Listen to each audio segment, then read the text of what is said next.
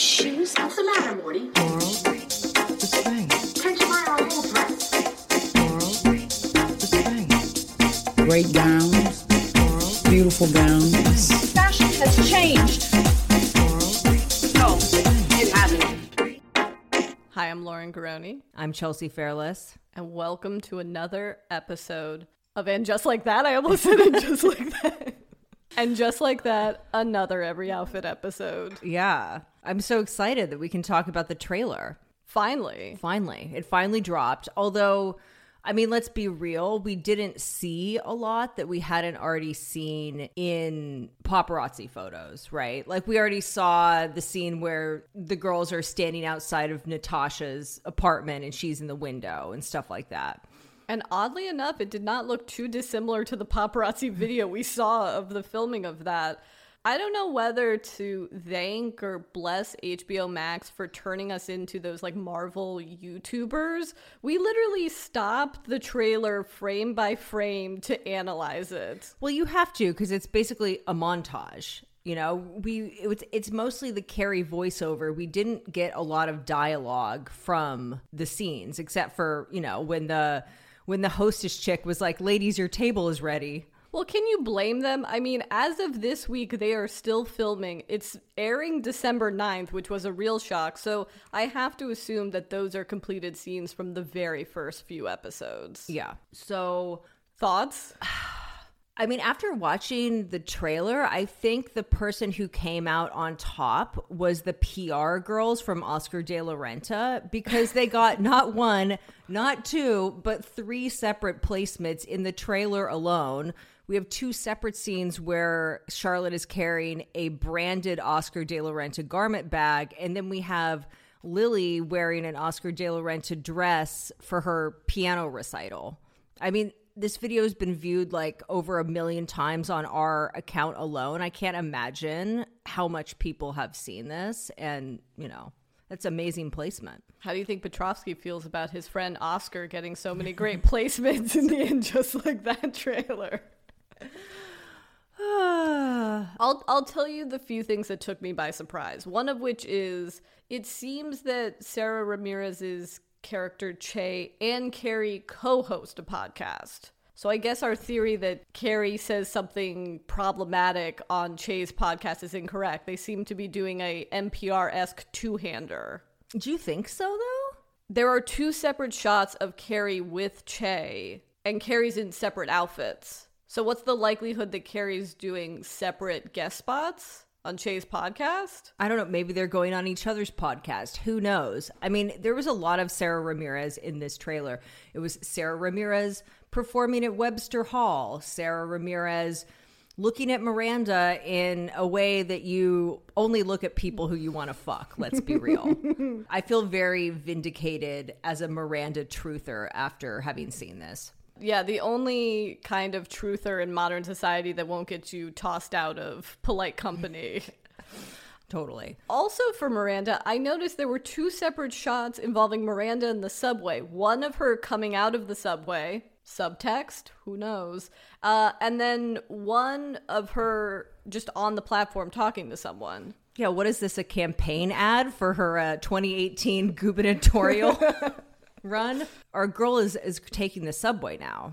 Look, inflation's up. The economy's tough. I mean, Ubers are really fucking expensive in New York right now.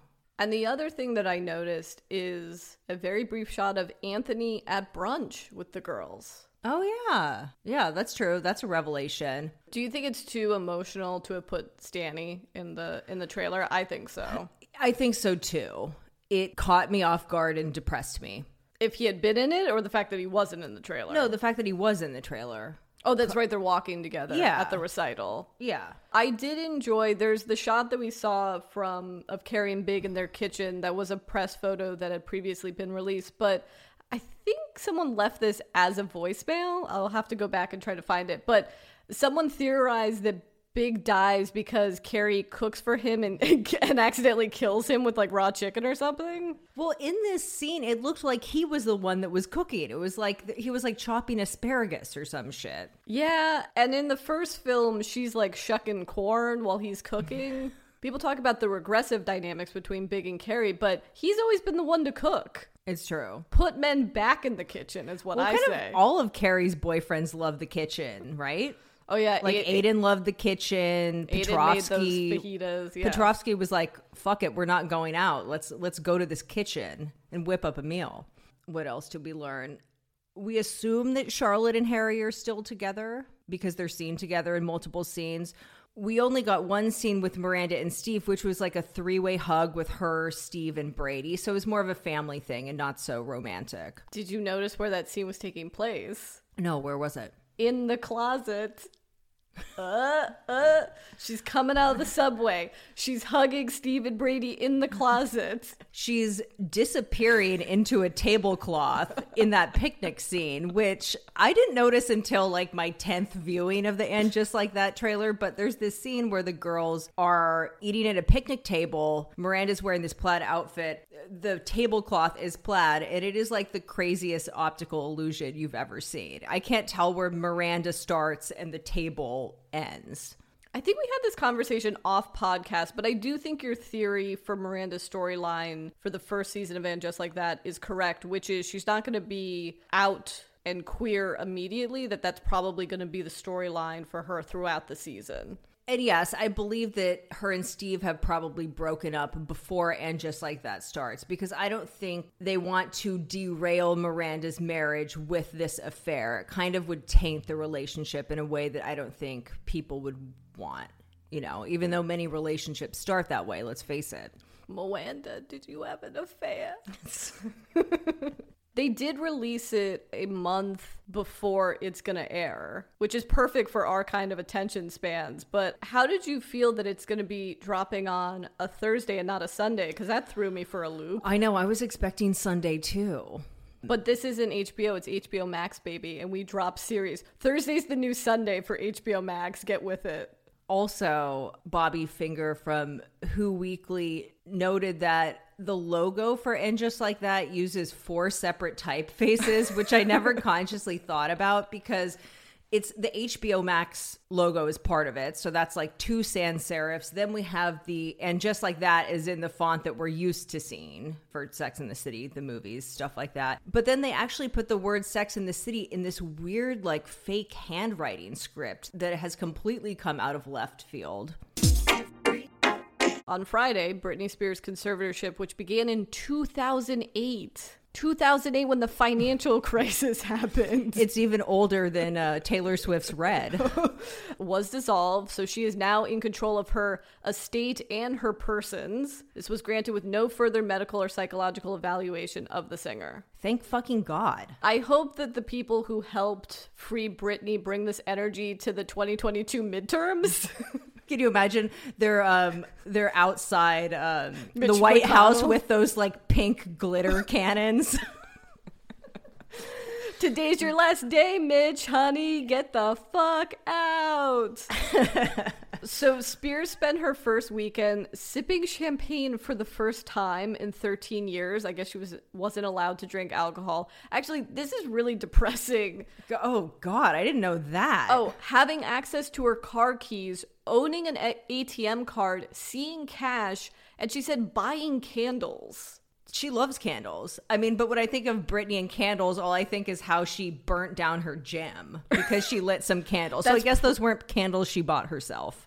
Maybe that's why she couldn't have the candles anymore. She was using Yankee Candle Company because that's all her dad would let her have. And now she can go into Diptyque and buy whatever the fuck she wants. I mean, I love Britney, but something tells me even with all the money in the world, she's still a Yankee Candle girl. Did you see the rumor that Britney might be doing an Oprah tell-all? Of course. This is all I've wanted for her, apart from her freedom. Where do they do those? Because they all seem like they're in Oprah's backyard. They are.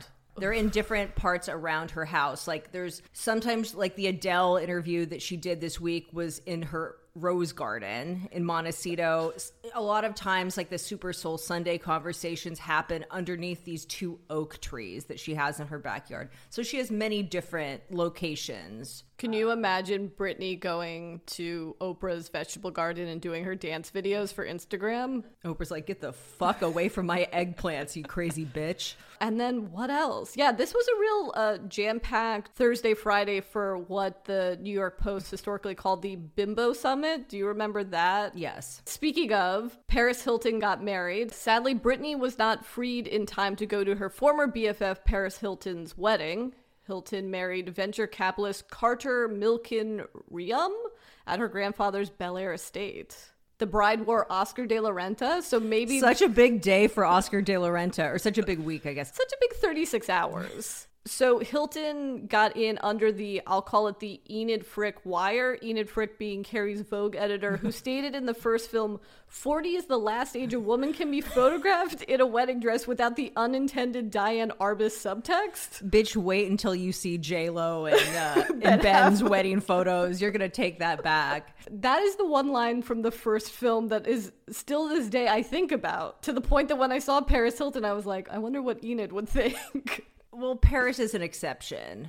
I think Enid was thinking about how women aged in a pre-Instagram world. Right. And, you know, it's a very dark comment, although there is a degree of truth to it once you get to be a certain age. Although I think that when older people get married, it's like the most heartwarming thing ever. I also think about how she says Diane Arbus as Dion Arbus. Yeah, like Dion von Furstenberg or something. Or Dionne Warwick. Yeah, it's like, is that how we're supposed to be pronouncing? I thought it was Diane Arbus. Can someone call it and tell us if we're doing this wrong? Yeah. And then to round out the updates regarding the infamous Bimbo Summit of 2007, Lindsay Lohan is starring in a new Netflix holiday rom-com. Great.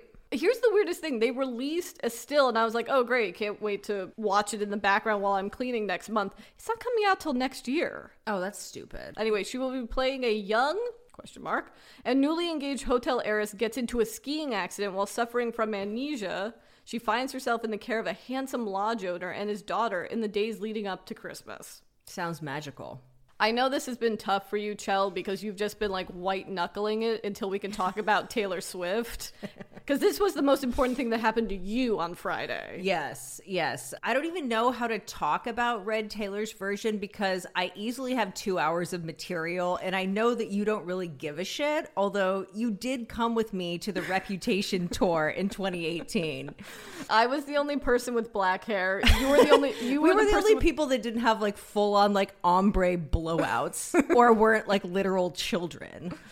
It was a great show. What can I say? Yeah. I noticed you aren't wearing the long sleeve shirt that I got you that evening, but instead you're fully decked out in folklore merch. Okay, I tried to find my Reputation shirt, but I couldn't find it. So yeah, I'm literally head to toe folklore for this ep. Folklore hat, folklore shirt, folklore socks. You look like Joe Goldberg from You, but like if he was obsessed with Taylor Swift. I didn't actually buy any of this stuff. A friend of mine works with Taylor, so every once in a while I get some excess merch tossed my way, which I very much appreciate. Wow, I love how you just got that in. You're like, yeah, I know someone that works with Taylor. It's no biggie. I mean, I just don't want anyone to think I spent like $200 on the amount of shit I actually have on my body right now. Where do you want to begin?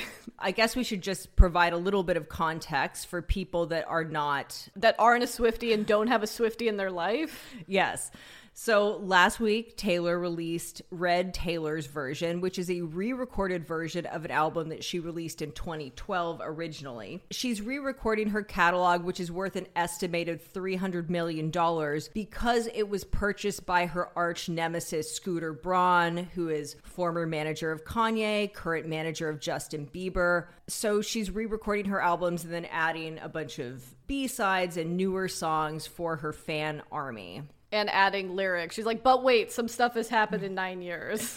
Yeah, the original album had 16 songs. The new one has 30. So it's a lot. It's a lot for your average person. So I will say that from 1989 on is kind of where my relationship with Taylor begins, which is right before Red. And you've had to take... No, that was after Red. It's Taylor Swift, Fearless, Speak Now, Red, 1989, Reputation, Lover? Yes. Folklore? Yes. That's where we are right now. That's where we are. Well, Evermore, but we don't need to talk about that ever more. Anyway, you've had to divide up Taylor's discography for me based on boyfriend. So I understood that Red was about Jake Gyllenhaal. Yes, it's mostly about Jake Gyllenhaal, who she dated for only 3 months when... I can't lie. I get it, okay? And I feel like you're starting to understand, for us creative women, men are really for writing fiction about our brief, passionate, and ultimately doomed relationships with, okay? Yeah. So this part about her, I totally get. Totally. Yeah, it's mostly about Jake Gyllenhaal. There's one song that was the original closer of the album called Begin Again that was, I believe, was about that random Kennedy that she dated for a minute. Who was 17 when she was 23, but okay. Ooh, talk about grooming. I know. Allegedly. Taylor's Swifties. team is very litigious. So I thought the most famous song when Red originally came out was We're Never Getting Back Together, but it seems like the fan favorite is All Too Well. Yes, All Too Well is very, very important to Taylor Swift fans. It was never a single, although she did perform it at the Grammys. And it chronicles the rise and fall of her relationship with Jake Gyllenhaal. It happened. We saw the photos. We saw the scarf. It happened. It's one of her best songs, period. It's a beautiful song, and it was perfect. The original 5+ minute version was perfect to begin with. For the reissue, she has released a 10-minute version, which, I don't know. What did you think about it? Well, I did enjoy the lyric that seems to be a pointed comment to Jake Gyllenhaal, because in the original All Too Well, she makes reference to the fact that whomever this boyfriend is, probably Jake Gyllenhaal, said the relationship didn't work out because of the age difference, but cut to now, Jake Gyllenhaal is dating a woman now 15 years younger than him. There was a 9-year age difference between he and Taylor. He and this current girlfriend, 15-year age difference. And when did they meet, Chelsea? When she was 21. And through you, I understand that Taylor Swift, on her 21st birthday, was stood up by Jake Gyllenhaal. I also think it's important to note that Taylor Swift had allegedly been saving herself for marriage and allegedly lost her virginity to Jake Gyllenhaal, who then dumped her shortly thereafter.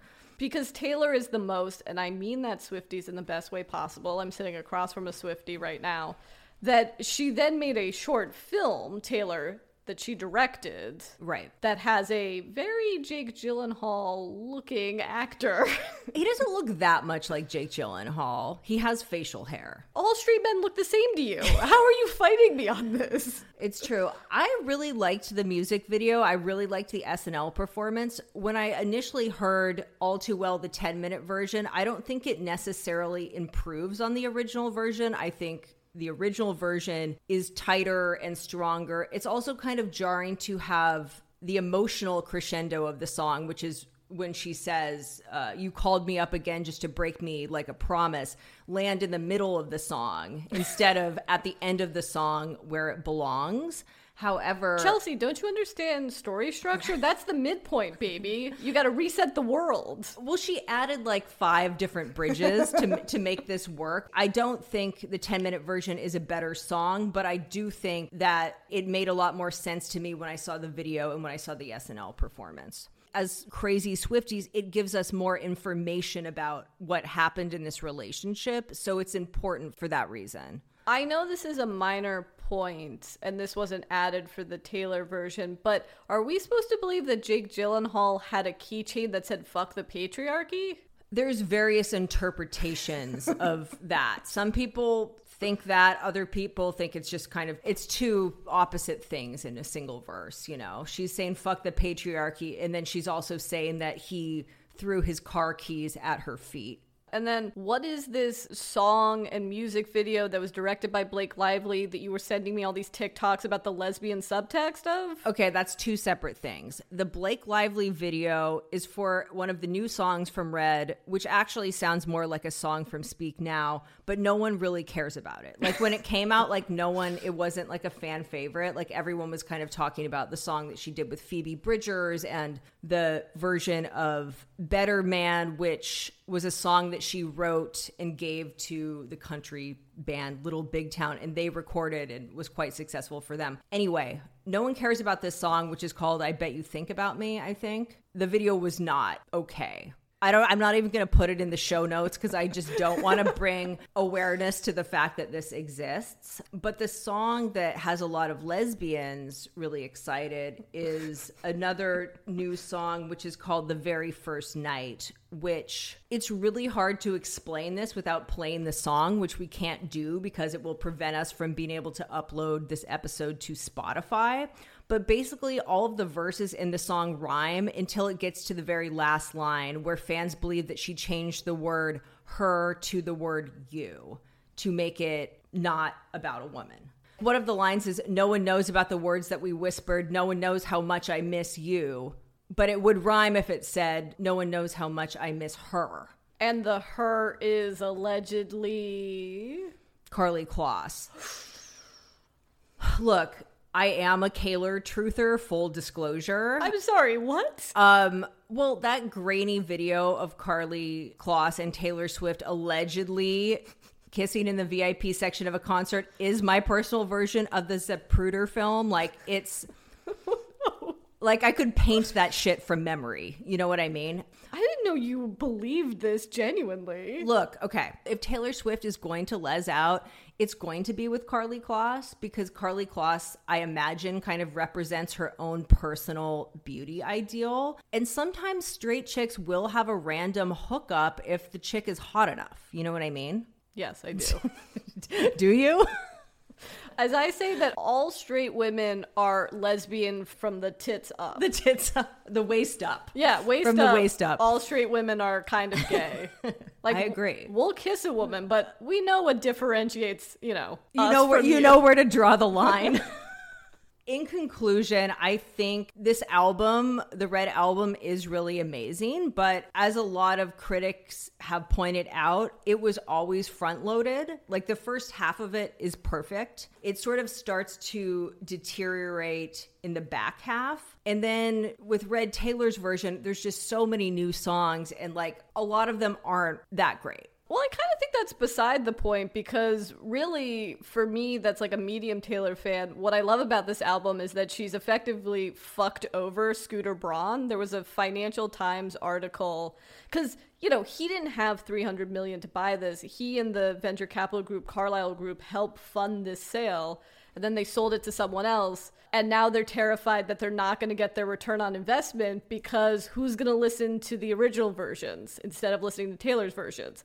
There's a quote in the article that says they didn't really think she was going to go through with it. And it's like, do you understand women? But also, do you understand how hell-bent on revenge this woman is? Yeah, I feel like even if, it's not the strongest album, I feel like you should listen to it just to fuck the patriarchy. Well, I don't know. If you're a novice Taylor Swift fan, I would not recommend listening to Red Taylor's version in its entirety, which is why I've created Red Chelsea's version, which is a Spotify playlist that I will link to. I have kept the first half of the album intact, and then the back half of the album is made up of the songs that I feel like are the best, newer songs. And then I have, of course, included the 10-minute version of All Too Well, because although I don't think it's where the album should necessarily end, I think it's important. So consider that to be a bonus track. Ooh. It's so funny because, like, as I believe I've said on this podcast before, I was a late in life Taylor Swift fan. It was the Red Album that radicalized me as a Taylor Swift fan. And I always thought, like, I think I never really connected with her because I was like, oh, she's too basic. She's just so much of a basic white girl, like completely forgetting that I'm also a basic white girl. So of course I was going to get into this. I know. I was a holdout until Reputation, and then I like fully went in. Well, also, I think you have to give yourself permission to sort of look past her public presentation if that doesn't appeal to you, to look past her cringier lyrics like "It feels like a perfect night to dress up like hipsters and make fun of our exes," which is in the song 22. Once you can let go of that and really get into it, you'll realize that Taylor Swift is a musical genius. So what you're saying is Taylor Swift is like an ayahuasca trip. You just have to like let go. and just succumb to it. And then just start like violently vomiting and shitting simultaneously. That's what happened when I listened to the 10-minute version of All Too Well. So on Wednesday, the fashion world was rocked with the news that Daniel Lee was leaving Bottega Veneta, or Bottega asked him not to come back. There isn't a ton of details about the real reason about what went down. Right. They just released a statement that was like, our collaboration has ended. It's like, this was more than a collaboration. You were the head designer for like 3 years. And also, it's not like at the end of this season, it's effective immediately. Yeah. So, Women's Wear Daily has mild tea. It seems that key operations people and staff members at the factories were quitting in droves. That and this Detroit fashion show he had were kind of the proverbial last straws. Well, what went wrong with the Detroit show? I don't know. Again, the Women's Wear Daily, this is why it's mild tea. The Women's Wear Daily article is just like unnamed sources. One says that a key operations person at the factory quit, and that was the last straw for Keurig, which is the parent company that owns Bottega. And then another person said that it was the Detroit fashion show. Also, if anyone has any tea about this and wants to call into the hotline, that would be amazing. Also, I wanted to offer, we can put that voice filter over your audio so it has that like witness protection program vibe if you want to remain completely anonymous. Yeah, it would sound something like this. I think Chelsea Fairless is a piece of shit. See, no one knows. I think Lauren's a fucking bitch. Could you tell it was us? All right, so what I'm getting is Daniel Lee was a bad hang. Yeah, I mean, he's not like leaving to start his own brand because that's too annoying, financially difficult, and he wouldn't have the production and distribution resources that he currently has. It's also not like these big fashion houses don't deal with big personalities. Right. These companies are used to managing people that are literal nightmares. Because Bottega was doing well. It's not like he was acting terrible and the company was not making money. So for them to take the step that they'd rather lose this designer that was bringing them a bunch of money, that made them fully relevant again after years of basically being a brand that's associated with older, kind of boring rich ladies. I guess the barrier to entry is not as scary for them because they saw with Gucci, which is another brand they own, that just promoting from within can work just as well as getting a big name. Yeah, but then it's like what happened with Celine. They could have just promoted Daniel Lee from within and Celine would have just continued to be Celine, and who knows what would have happened with Bottega. Wow, the butterfly effect, but it's the fashion industry. If Daniel Lee was promoted at Celine, I imagine some sliding door scenario where we both have pixie cuts right now. All right, as we hinted at a second ago, they did promote from within. Mathieu Blazy will be the new head designer of Bottega. He was already there. He's worked at Margiela. He worked under Raf Simons, I believe, for his namesake line, and at Calvin Klein. Worked under Phoebe Philo at Celine. I mean, what a fire LinkedIn profile. I doubt he has a LinkedIn profile, and truly, in the modern era, that is the ultimate power move. Do we want to take guesses as to where Daniel Lee's going next? Well, we know it's not Kering brands, right? That's true. If nothing else, we've learned that Daniel Lee is probably a bad hang. So I think he is persona non grata to any of those brands under that umbrella. Yeah, which means he's going to LMVH, or what was Michael Kors' burgeoning conglomerate called again? Capri Holdings? Oh, right. How could I forget? He's going to Capri Holdings. A lot of people have said Burberry, which I'm sure Riccardo Tisci feels weird about that one, of like, hey. I think that would be great. I would love for Burberry to be a brand that I care about again. Although I will say that maybe while the total vision of the brand doesn't speak to me, I've seen some really beautiful pieces here and there from it. I mean, Riccardo Tisci is obviously a very talented designer, but there's something about it that just hasn't landed, in my opinion. If you look at the top designers who have gone to these venerable houses, they all have strong accessory backgrounds, Daniel Lee included. And so I think where he would fit really well is Hermes. Right. Because they're obviously known for their bags, and where they could really step up is the ready-to-wear. Although I hate that because Bottega is already the most expensive brand, and Hermes is like the only brand that's even more expensive. So it would be even less attainable to all of the, let's face it, younger, poorer consumers that want to be able to buy into his brand. Well, no, you just don't like this because you didn't fuck with Hermes before. Now you will like Hermes and not be able to buy anything. Yeah, I've never been a big fan of Hermes. I mean, the Gaultier and Margiela years, certainly. But the only thing that really speaks to me about it now is the packaging for their makeup, which Pierre Hardy designed, which I think is really fucking fabulous. You mean the nail polish? Yeah, it's I think they just have nail polish and lipstick, but I might be wrong. Yeah, I'm very sad we were not invited to that nail polish activation. I would have loved to have gotten my nails done at Hermes. But I will say that I do actually own 2 Hermes lipsticks, and it's never felt more painful to buy $80 lipsticks, but I gotta Wait, are they $80? Yeah, but goddamn are they good, Chelsea. They fucking better be. They also do your taxes, so it's a real 2-for-1. I personally would like to see Daniel Lee revive the House of Halston. Can you imagine? Ooh. I know it's never going to happen, but he's already been riffing on Halston's archives in his recent collections for Bottega. It is a classic minimalist brand. It's a brand that never did really have iconic accessories associated with it, so that's something that he could really bring to it, while also just creating the most fabulous ready-to-wear we've ever seen. Do we need to start a fashion and social media related branding and creative strategy agency?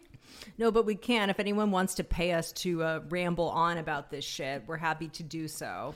If you would like to see our fashion ramblings in PDF form, we can provide that for you for a nominal fee. So we're going to try something a little bit new. Is it going to work? Is it not going to work? Tell us on the hotline. Growing up, I was always really obsessed with the Oprah's Favorite Things episode, which for those of you who never saw these, were these holiday episodes where Oprah would reveal her favorite products and then give them away to the studio audience. And the audience would freak the fuck out because they would be getting tens of thousands of dollars of free shit, basically. And it sounded something like this. How about we meditate on this?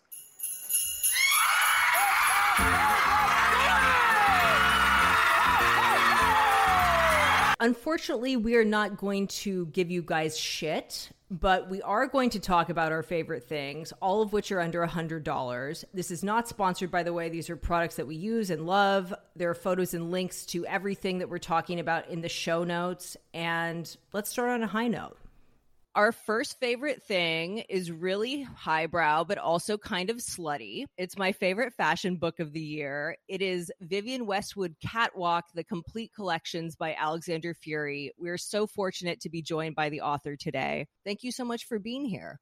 Thank you very much for asking me to come on and hawk some product, which I'm very happy to do so. Of course. We love it. We love shameless hawking on the Every Outfit podcast.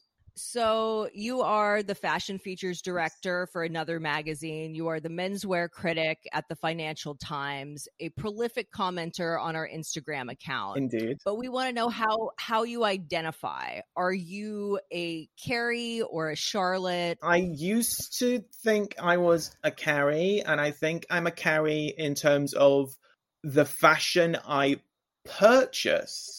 But in terms of my attitude and the fashion I wear, I think I'm probably Miranda, who's maybe borrowed Carrie's handbag. So tell us about your book for our listeners who haven't seen it and for those who are unfamiliar with the Catwalk series. So the Catwalk series is basically a selection of books that chart different fashion designers and different fashion houses.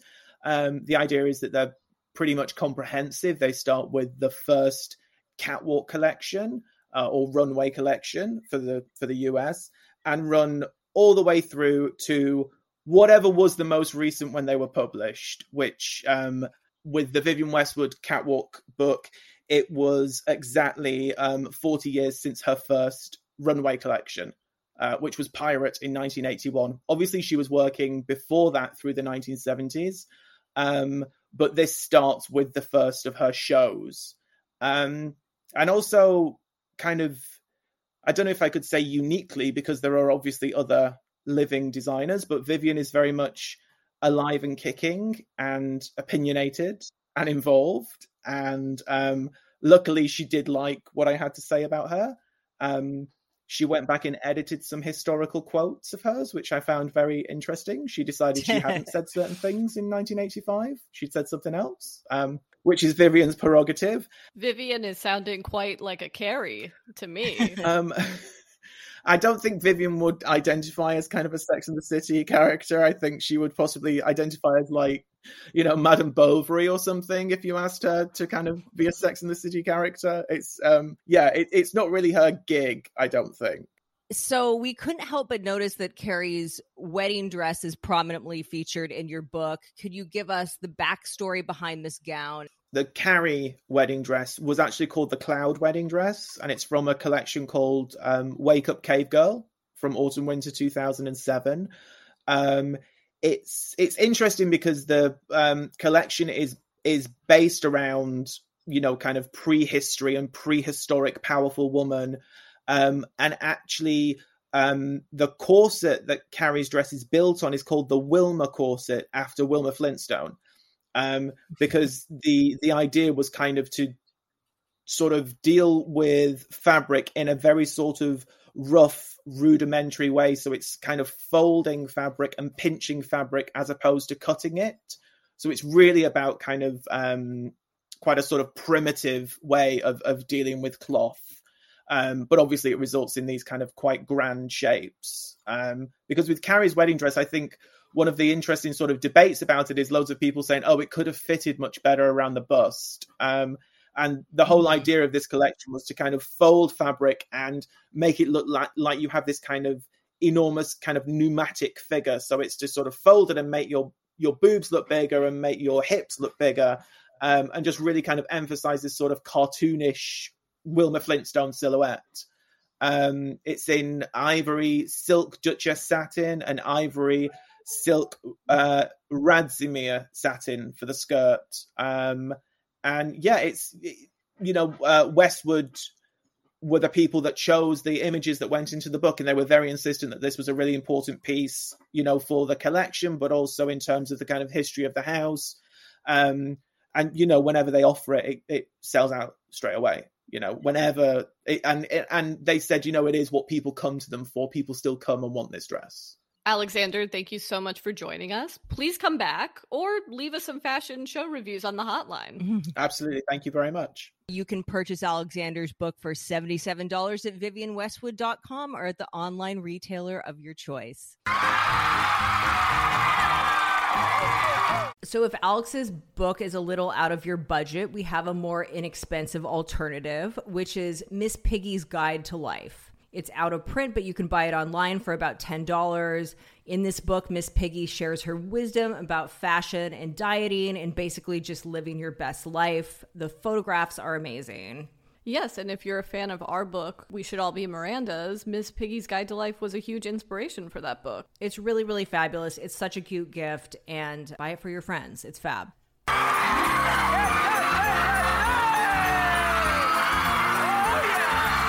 Okay, so my pick is the Pillow Cube Pro, which is currently $87. Sexy. All right, yeah, I get it, guys. Look, is my pick sexy? No. Is it functional? Of course. And I know we all have people on our gift list that are impossible to shop for, and I'm willing to bet that they are side sleepers, okay? And I, as an unrepentant side sleeper, have tried them all, and this is by far the best. I love how this isn't Spawn, but like, wow, you are really bringing the energy. You know why? I'm a side sleeper. Like, haven't you given me one of these?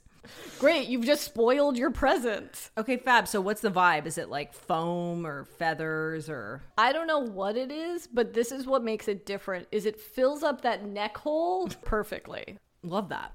So this next favorite thing is something I just purchased recently. It is the Edie Parker Flower Cherry Pipe. It is a glass pipe shaped like a cherry that is extremely fucking cute. The website says that it's for tobacco use only, but we all know that that's bullshit. This is for marijuana, which happens to be legal in the great state of California. See, I've always been nervous to use a pipe because I don't know how to clean it. Yeah, that's one thing about pipes is they do get like really disgusting. I do know how to clean it, which is, okay, I'm going to turn full Bill Nye right now. And by Bill Nye, I mean Bill Nye the science guy, not Anna Wintour's current boyfriend. Basically, what you do is you buy nail polish remover. It has to be 100% acetone. Then you buy like a coarse salt, like I use an Epsom salt. You combine these things, whatever quantities, it doesn't matter, into a Ziploc freezer bag, drop the pipe in, shake it, and it like disappears like magic. It's full science fiction shit. Wow, now I want a public access show where you're just showing how to clean various marijuana paraphernalia. I will put the instructions in the show notes for anyone that has like a disgusting pipe that needs to be cleaned. It took me years to learn this shit. But I prefer smoking out of pipes because joints, I just smoke like cigarettes out of habit. And then I end up getting really paranoid and high. And like I turn into like Natalie Portman in the end of Black Swan, basically. It's fucking dark. You shoved me against a mirror, but really actually you shoved yourself. I take too many hits off the joint and I'm like writing in lipstick like on the mirror in my bathroom. I'm writing horror. Everybody always wants to know, what are you giving for Christmas? Well, today I'm going to tell you. Our next favorite thing is very near and dear to our hearts. It is the Single and Fabulous candle that we made in collaboration with the amazing Philadelphia-based boutique Yowie. It is launching next week on Tuesday, November 23rd, but we want to give our listeners a sneak preview. You can see the candle in the show notes, and we are very excited to talk about it with the founder of Yowie, the fabulous Shannon Maldonado. Hi, Shannon. Hi, thank you for having me. So first and foremost, we need to know, which Sex and the City character do you relate to the most? Oh my God. I hate that I'm probably like half Carrie, half Charlotte. I want to be a Miranda, but I don't know if I'm really a Miranda. Okay, so for our listeners who are unfamiliar, tell us about your store. Yowie is a home and lifestyle shop. We also, I would say, are a sometimes design studio. So we do a little bit of interior design and we just started doing some product design. But we are really colorful and carry a really cool mix of modern home goods, apparel, books, some beautiful robes, and just anything that really kind of brings joy to your life is kind of our ethos. So I was a fan of your candles, which is why I reached out to you about doing a collab. And that was like early pandemic. I love that that was my response to this collective trauma, which is like, let me hit up Shannon so we can make a really fancy candle. I love it. We went through a really long and intense fragrance development process. This is not something that we just slapped a label onto. So give our listeners a preview of the scent. Yeah, the scent is somehow we figured out a way to have something smell amazing that's inspired by heartbreak and feeling not so fabulous, but it smells incredible. It's got notes of rose, geranium, sandalwood, oak moss, like I'm getting turned on. I don't know if you're getting turned on. Tonka bean, ylang ylang, patchouli. Like it's so nice. And it burns really evenly as well. We were testing them at the shop and it smells great. Yeah, the candle really smells amazing. It was a labor of love for all of us. I designed the graphic for the candle. Shannon and her team did an incredible shoot for it, which you'll see next week. And it smells fabulous. All of our listeners should buy them as holiday gifts. You know, support women-owned businesses. I love it. Girl boss. Girl boss is winning. It's the Miranda thing to do. You're kind of like the ultimate girl boss, and I mean that in the least disparaging way possible. What you're doing with Yowie is really amazing, and I know you're on the precipice of a crazy expansion. Can you tell us about that a little bit? Yeah, I'd love to. It's very exciting. We just turned 5 this summer, and my other pandemic baby was trying to figure out a way to change our business to add more of a hospitality angle. So next year we'll be launching a bigger version of my store, a cafe that hopefully will be like a day to night cafe, and then a hotel above my store, which is insane. Because when I started this 5 years ago, my dream was like, oh, maybe I can finesse my way into the Ace or something, or the Line, and be their gift shop.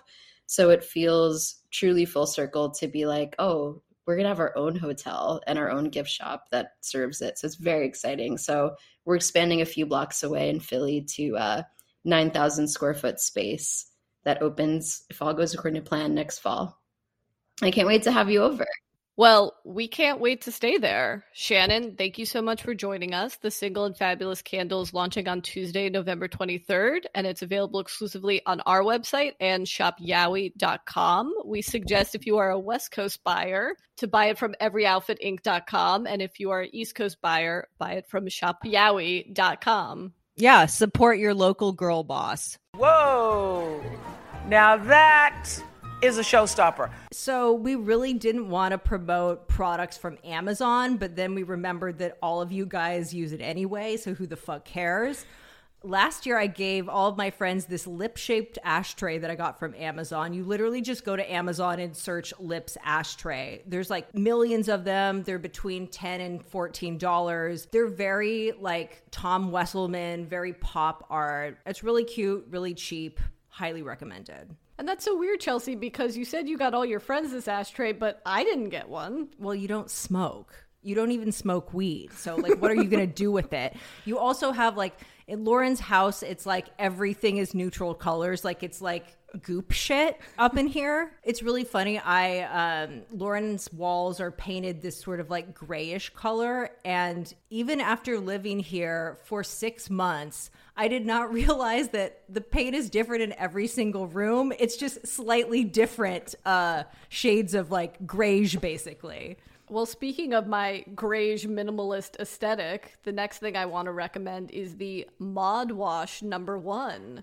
Mod is a very aesthetically pleasing sexual wellness company that also makes some of the best bath and body products. Full disclosure, my friend Eva is one of the founders of this company, but it genuinely is the best. So what is this wash for? Like your pussy? Body wash #0 actually has no scent, and it is for your lady parts. That was actually my introduction to these pH balanced body washes. Am I the only person that gets like full body shivers whenever someone says lady parts? Anyway, if you're like me and love a musky body wash, this is for you. This is the thing that made me put down my Necessaire Bergamot body wash. So the top notes are lemongrass and clove, mid notes of cedar leaf, and base notes of amber. Medjool date? Did you know that medjool dates have like 5 Weight Watchers points? I know that means nothing to you, but... And they're also very sugary. That's why I know that they're... Because I love to put them in my smoothies. Anyway, you know what... You know what has no Weight Watchers point? The medjool dates that are in this body wash. This body wash is $22. There's a whole range of products. I highly recommend. They will look beautiful in your friends' bathrooms. If you don't believe me, believe Dakota Johnson, who recently became an investor and co-creative director of the company. Believe the Ellen DeGeneres truther Dakota Johnson. Oh yeah, her aesthetics are impeccable, guys. Yeah, have you seen her 80 house tour? I wanted to have something designer on this list, so we've included the Prada water bottle, which you can buy for $85. It's actually the cheapest thing at Prada. I got one last year and I love it. And if you're someone who goes to the gym regularly, unlike me, this could really like elevate your look on a daily basis, you know? Or if you don't go to the gym like either of us, it really elevates your car. You know, just putting that in the little cup holder. Yeah, exactly. It's chic. It has a little, what's that hooky thing called? The clip that rock climbers use. Yeah, exactly. There we go. So we couldn't do our favorite things segment without bringing it back to the Kardashians. Well, one Kardashian in particular, but let's play the theme. Kardashian-aholics Anonymous. This is a case for the FBI. So I love my Arthur George YOLO socks. Just kidding. And I want to recommend Scott Disick's basic line Talentless.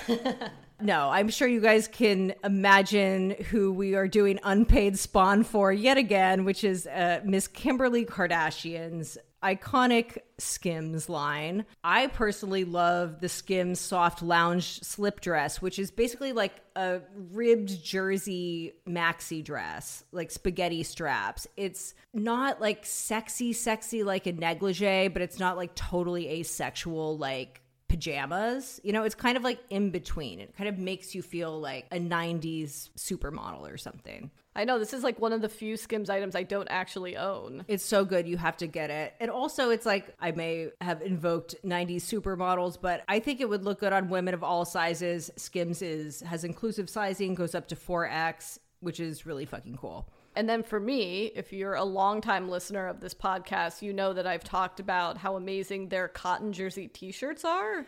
Is this the one where, like, you don't have to wear a bra? I don't wear a bra. And when I told you and our friend Maya that, your hands went for my tits and then you stopped yourself. And I said, no, it's okay. You can touch. I stopped to ask consent, Lauren. That's true.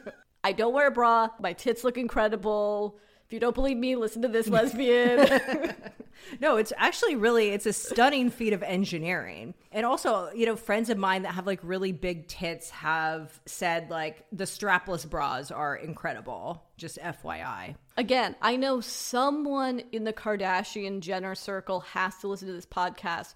Just, we're not even asking for Spawn or appearing in one of those weird YouTube pre-roll ads for Skims. Just, we'd love to be on the PR list. Yeah. So to wrap up the podcast, do we just want to like briefly run through the Kardashian news of the last 5 days? Yeah, I've been so busy with the And Just Like That trailer and with Red Taylor's version that I haven't even like kept up with the Kardashians. So from memory, Chell and I are just going to tell each other what happened this week with the Kardashians. Okay, well, I think we have to talk about the elephant in the room, which is that 10 people are dead after attending Travis Scott's Astroworld Festival. Travis Scott, who is Kylie Jenner's baby daddy, but thankfully not married to him. It's tragic. Yeah, I mean, there's nothing else to say about it. It's just, it's fucked up and wrong. Also, in recent days, it's come up that W Magazine apparently had a Travis Scott, Kylie Jenner cover planned for this month, which they've now had to scrap. Apparently, there were some insensitive cover lines, which I would really love to know what that was. Because you know it was something like, it's Travis and Kylie's world and we're all just living in it, or something like that. And we can't wait to be stomped by their Astro world. Please, someone leak that cover. Someone leak the cover. I'm actually shocked that it hasn't happened yet. I hope it doesn't happen between the time when we record this podcast and when it goes when it actually goes up. What else? Kendall attended her friend's wedding and was a bridesmaid, but then for the reception switched into a dress that would make Pamela Anderson blush. I don't even know how to describe the dress. It's like black lycra was like fighting to cover her body. We'll put a link to it in the show notes. It truly like defies description. You know she fucked up because in the selfie she took, Hailey Bieber is next to her and she looks like an FLDS member with what she's wearing compared to what Kendall's wearing. It was a bold choice. Kim and Pete are still happening. There's a photo of them that was making the rounds on the internet yesterday of Kim, Pete, and Chris all wearing matching plaid Skims pajamas with Flava Flav. I was about to say, why are you omitting the most because he wasn't wearing Skims pajamas, Lauren. That's why. What is happening? I don't know. What else? Are we missing anything? If we're missing anything, it wasn't important enough to log in our memories, and I think that speaks for itself. Yeah, I guess we've reached the end of the road. Guys, this has been a jam-packed show. We hope you enjoyed this. Thank you to Alex and Shannon for joining us. Thank you to everyone who's been calling into the hotline. We love hearing your calls. And next week, for Thanksgiving and the release of House of Gucci, we're doing a special episode about crimes in the fashion world. Yes, fashion-related crimes. Not crimes of fashion. No. Not like Billy Porter's outfits.